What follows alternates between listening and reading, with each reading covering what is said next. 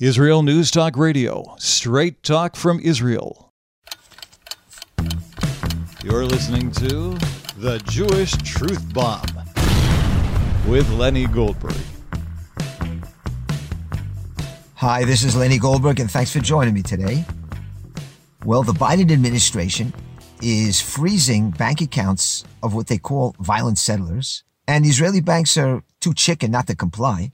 The State Department accuses these Jews of carrying out attacks against Palestinian and Bedouin civilians, and what they say, engaging in actions creating an atmosphere of fear. And this is a precedent that he declares a national emergency and implements measures to what he calls to combat settler violence, and he signs an executive order to not only freeze their assets, but to prevent United States individuals and companies from providing any services to these settlers, because you got to be careful of those extremist settlers who perpetrate violence on the Palestinians. Biden says that it's reached intolerable levels and it's a threat to the peace and security and stability of the region. One of these extremist settlers is David Sharvit, the brother of Harel Sharvit, the soldier who fell in Gaza, who I talked about a lot last week. What did they do to his brother? Not only did they freeze his bank account, they closed his Paybox account too. And this thing is going to spread. Now they're freezing accounts of the violent settler types. They'll do it to anyone, eventually, who voices opinions that they don't like. Even established settlement leaders, too. They'll go after them. The net is going to spread. And you have to know that this is Esau and Ishmael coming together to gang up against the Jewish nation, as the prophecies say will happen. Yeah, we would like to think that America is against the Islamists because the Islamists hate America too. Could be.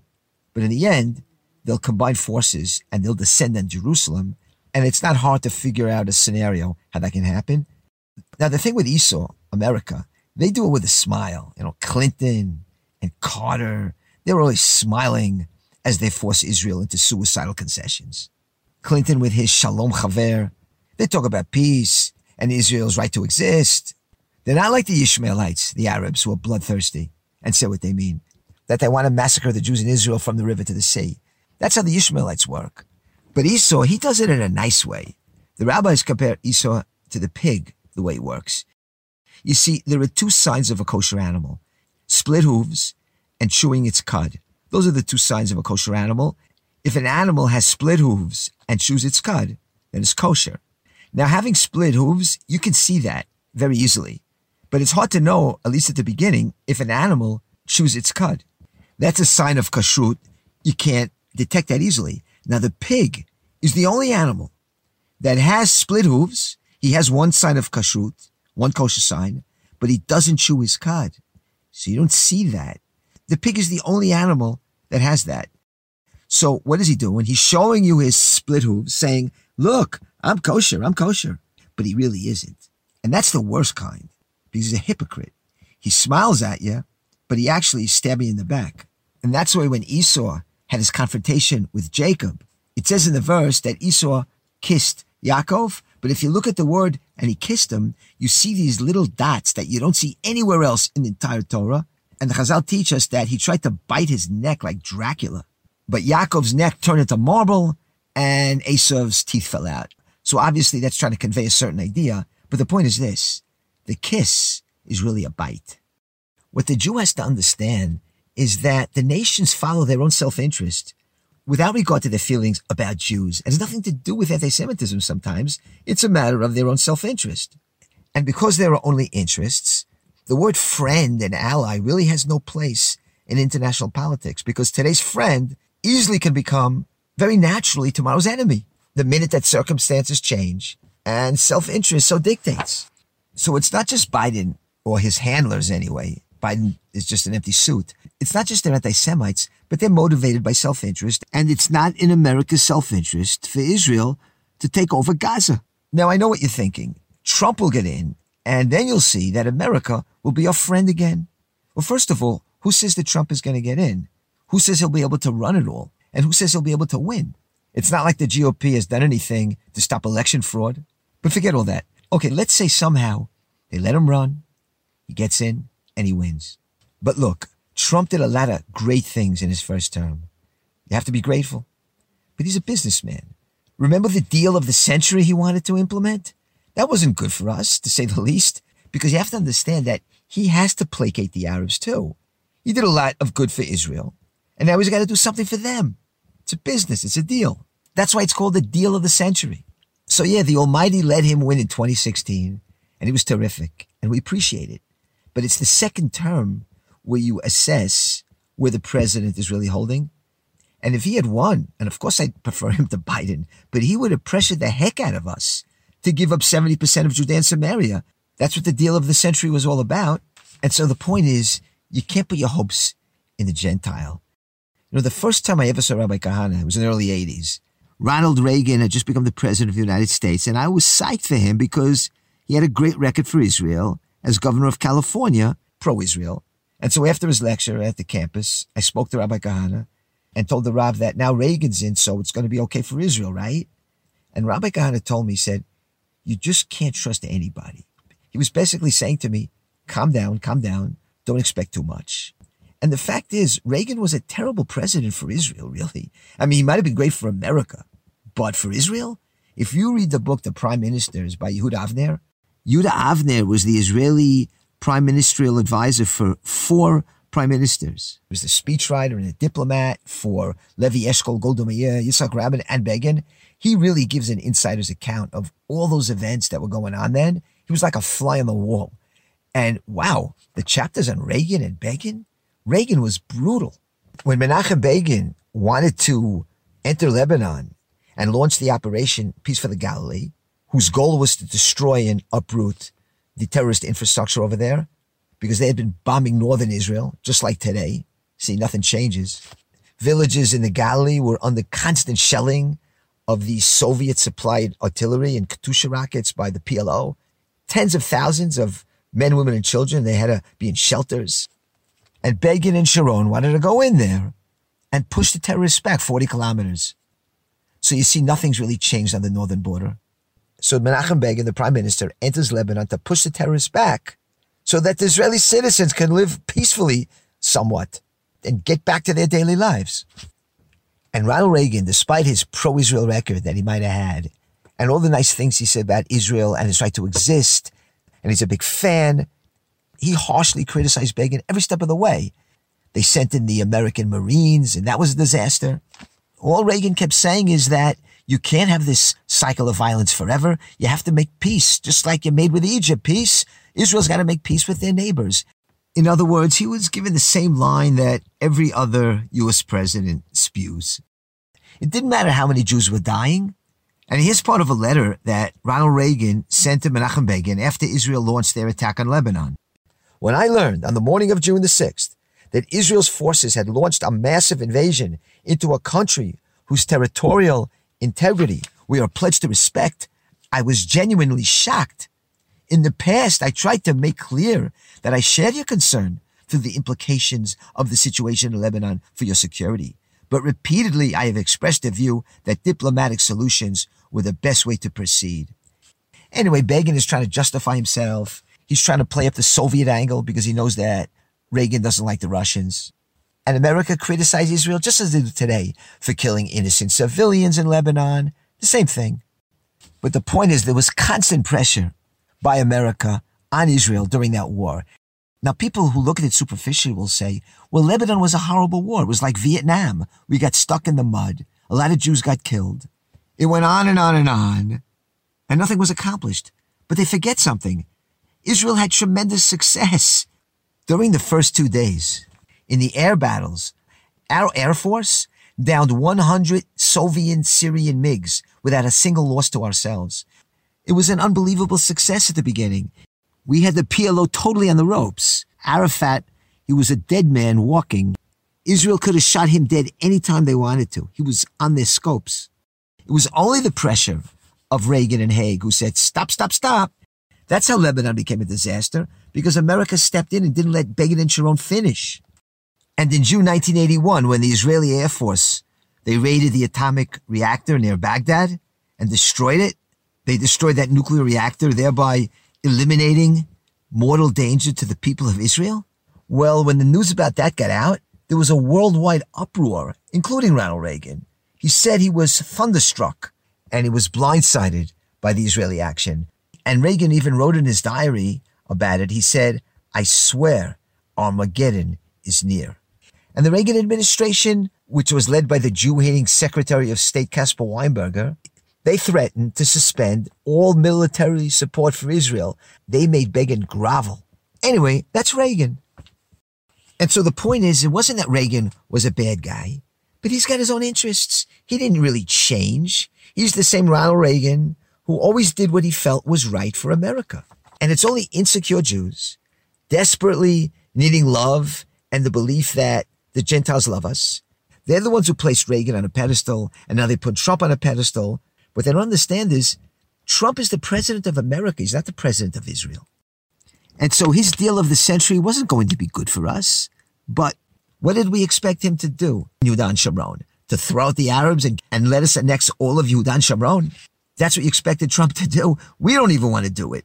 Settlement leaders don't talk about doing it. They don't talk about throwing out the Arabs and annexing the land. We're just holding on to our little settlements, trying to build another neighborhood, another house. And we use Arab labor to do it. So their Arab villages are growing and growing all around us. So nobody says anything about that. So the Arab villages are getting bigger. Their presence in Judea and Samaria is growing all the time, getting stronger and stronger. So if we have no aspiration to take over 100% of Yehuda and Shomron, Judea and Samaria, and make it ours and annex it, what do you want Trump to do? He sees the status quo. There are tons of Arabs here. What, you want him to throw them out? So the deal of the century really just was keeping the status quo, where 70% of Judea and Samaria does belong to the Arabs, who we keep around here because we don't even aspire for their expulsion. And so these aren't bad people. They don't hate Israel or Jews, but they're not friends. They have their own jobs to do as President of the United States or the Secretary of State of the United States. And so there are no friends in international politics. There's self-interest. Today's friend can be tomorrow's enemy, and it's regardless of that person's political views or personal decency. You could be a very decent person, but our interests and their interests don't necessarily align. Rabbi Kahana used to say that Jews shouldn't be liberals nor conservatives. They should be knee-jerk Jews. And as far as the nations are concerned, what's the rule? Respect them and suspect them. Now, people have no idea what damage this reliance on America does to us. How this dependency totally emasculates us. And I'll give you an example. In 1975, the United States, they suspended the delivery of jet warplanes to Israel. That was a pressure tactic. During negotiations, they wanted Israel to withdraw from the Western Sinai, and they suspended military deliveries. And this was one of many incidents where the supply of American weapons, they tie it to concessions in Israeli policy. We'll give you the weapons if you comply with what we want.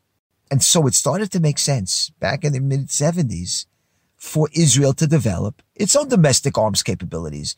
And the idea was that Israel should be less dependent on the whims of other countries, especially the United States.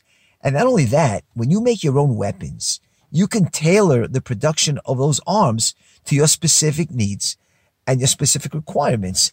Now, in the past, Israel had developed capabilities, and that's why Israel developed their own Merkava tank. But of course, America didn't like that because America wants us to be dependent on them. And the same thing happened with the famous Levi fighter plane. If you know the story about the Levi fighter plane, it's a heartbreaker because what happened was in the late 70s, Israel was developing a plane that was intended to surpass the American manufactured F-16, and Israeli pilots had flown the F-16 in combat, and they were familiar with its strength and its flaws. And so Israel was ready to manufacture an aircraft that was tailored for the needs of the Israeli pilots. Okay, so this Levi fighter plane project, it really started to move. And it was so close to happening. So close that in May of 1986, Israel actually held a coming out party for the Levi. And in this coming out party, they showcased this futuristic jet fighter, the Levi, that was going to propel them into the 21st century. And this was a big deal. There were more than 2,000 invited guests, including 8 American congressmen who were for this. One of them was Congressman Jack Kemp, and he was very instrumental in approving the funding and helping the Levi get going.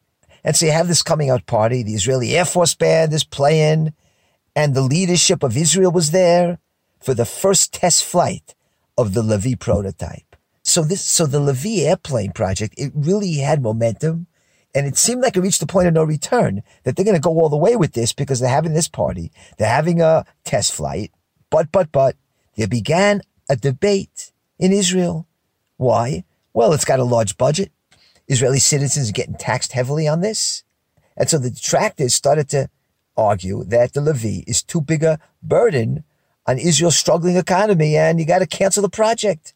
But that wasn't really what stopped it. What really killed the Levi?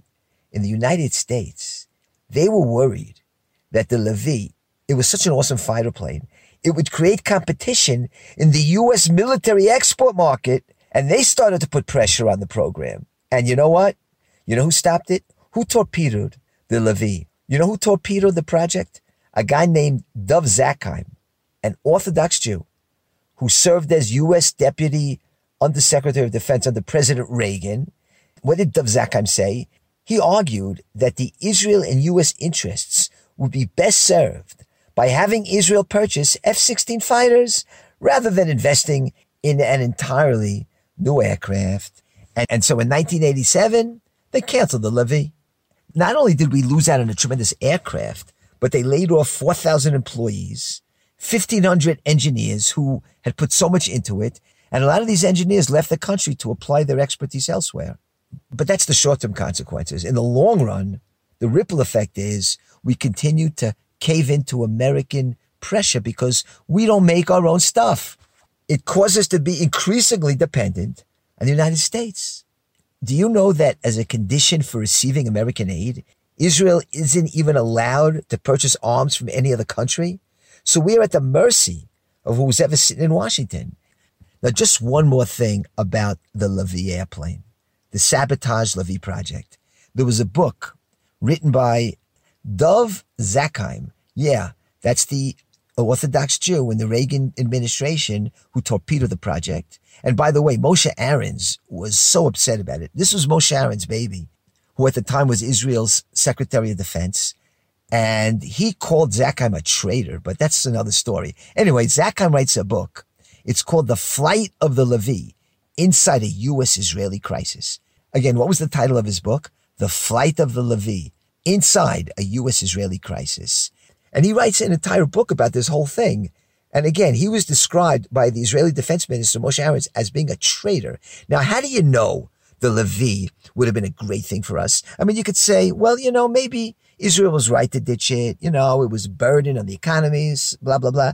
But you know what? You know how you can know that the Levi was going to be a great thing for us? Because on this book, Flight of the Levi, which I'm looking at right now, it says forward by Caspar Weinberger. Ho! Caspar Weinberger, a known enemy of Israel, the one who gave Jonathan Pollard a life sentence in prison, the one with the Jewish name, but he's not Jewish, he's an anti-Semite. He's the guy who's writing a forward for this book, The Flight of the Levi. And so this is such a proof that it was the anti-Israel camp that sided with the sabotage of the Levi project.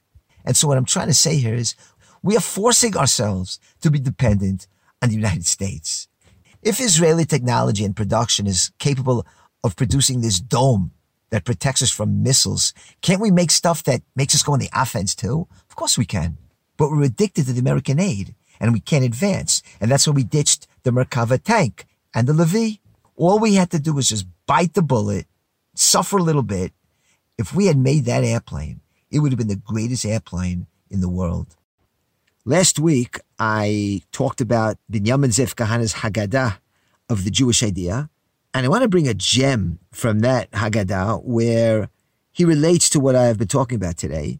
We all know the famous 4 questions, Ma nishtana halayla hazeh, that are asked at the Seder. And the final question that's asked is like this. On all the nights, we eat sitting upright or reclining.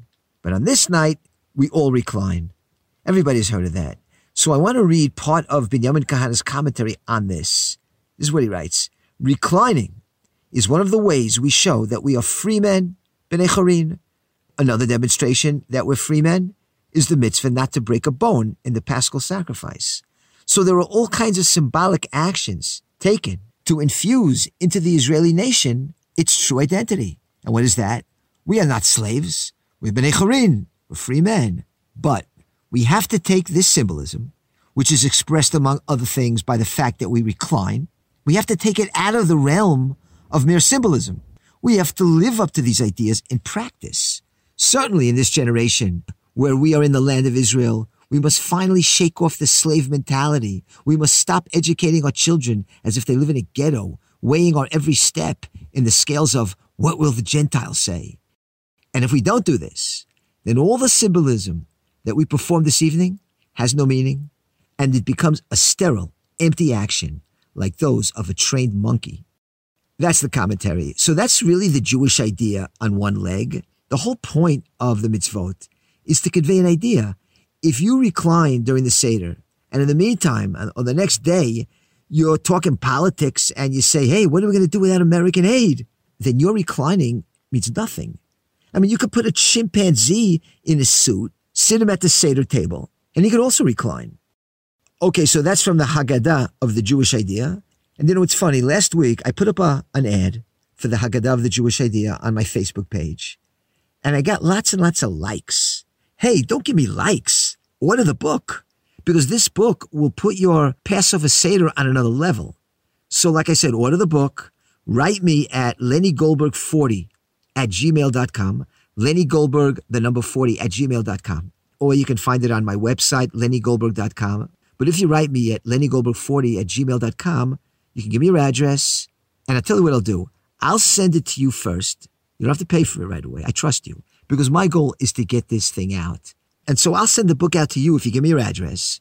I'll tell you how much the postage was. The book itself costs $25 plus shipping. So order it through that email. That's the best way to do it. And I'll send it to you as fast as I can. And then we'll correspond on email and I'll tell you what it cost.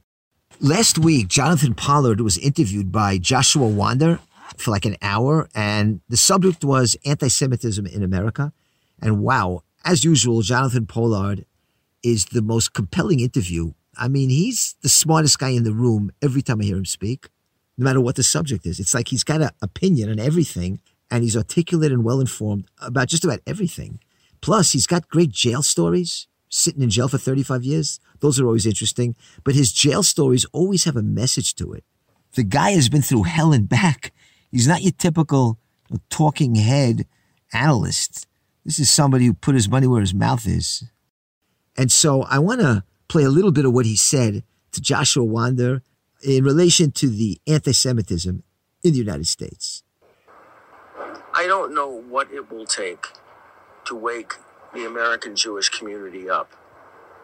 A Kristallnacht, by then it's too late. Currency restrictions, where, you've been waiting for 20, 30 years to sell your house, take the money and come to Eretz Yisrael and buy a new house or whatever. Well, you can't do it because there are currency restrictions now, very quietly. And it's already started. So you want to come with your American citizenship? Are you crazy? Look what they're doing now with this executive order. Soon, well, not soon, they can at any point in time, Secretary of State or the Secretary of the Treasury under this executive order by President Biden can say, you know what? Yeah, you got American citizenship also. You're a dual national. But we saw you wrote a letter to the editor in the Jerusalem Post defending our right to settlement of the land, of the territories. We're going to freeze your account. And we're going to deny you access to the United States. We're going to ban you from returning. They can do that right now. You really want to live in a country and be a citizen of a country that can do that to you just because you believe that we have the God-given right to resettle the land of Israel? Hashem, HaKadosh Baruch Hu, gave us this land, and I can't affirm that because some dyed-in-the-wool anti-Semite like Blinken decides that they know better and they will tell us how to think and how to act. Really? You really want to live in a country like that? There is no difference between the United States and every other Galutian country we've lived in. No difference. Oh, it looks different.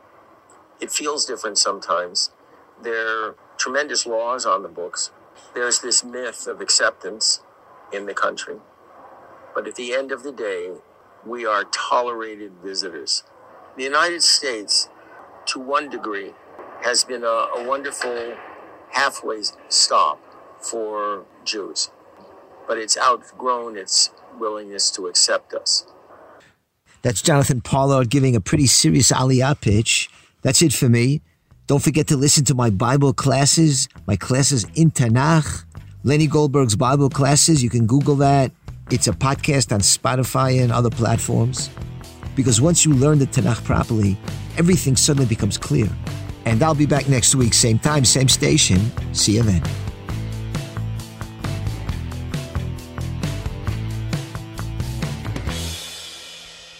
Israel News Talk Radio. Straight talk from Israel.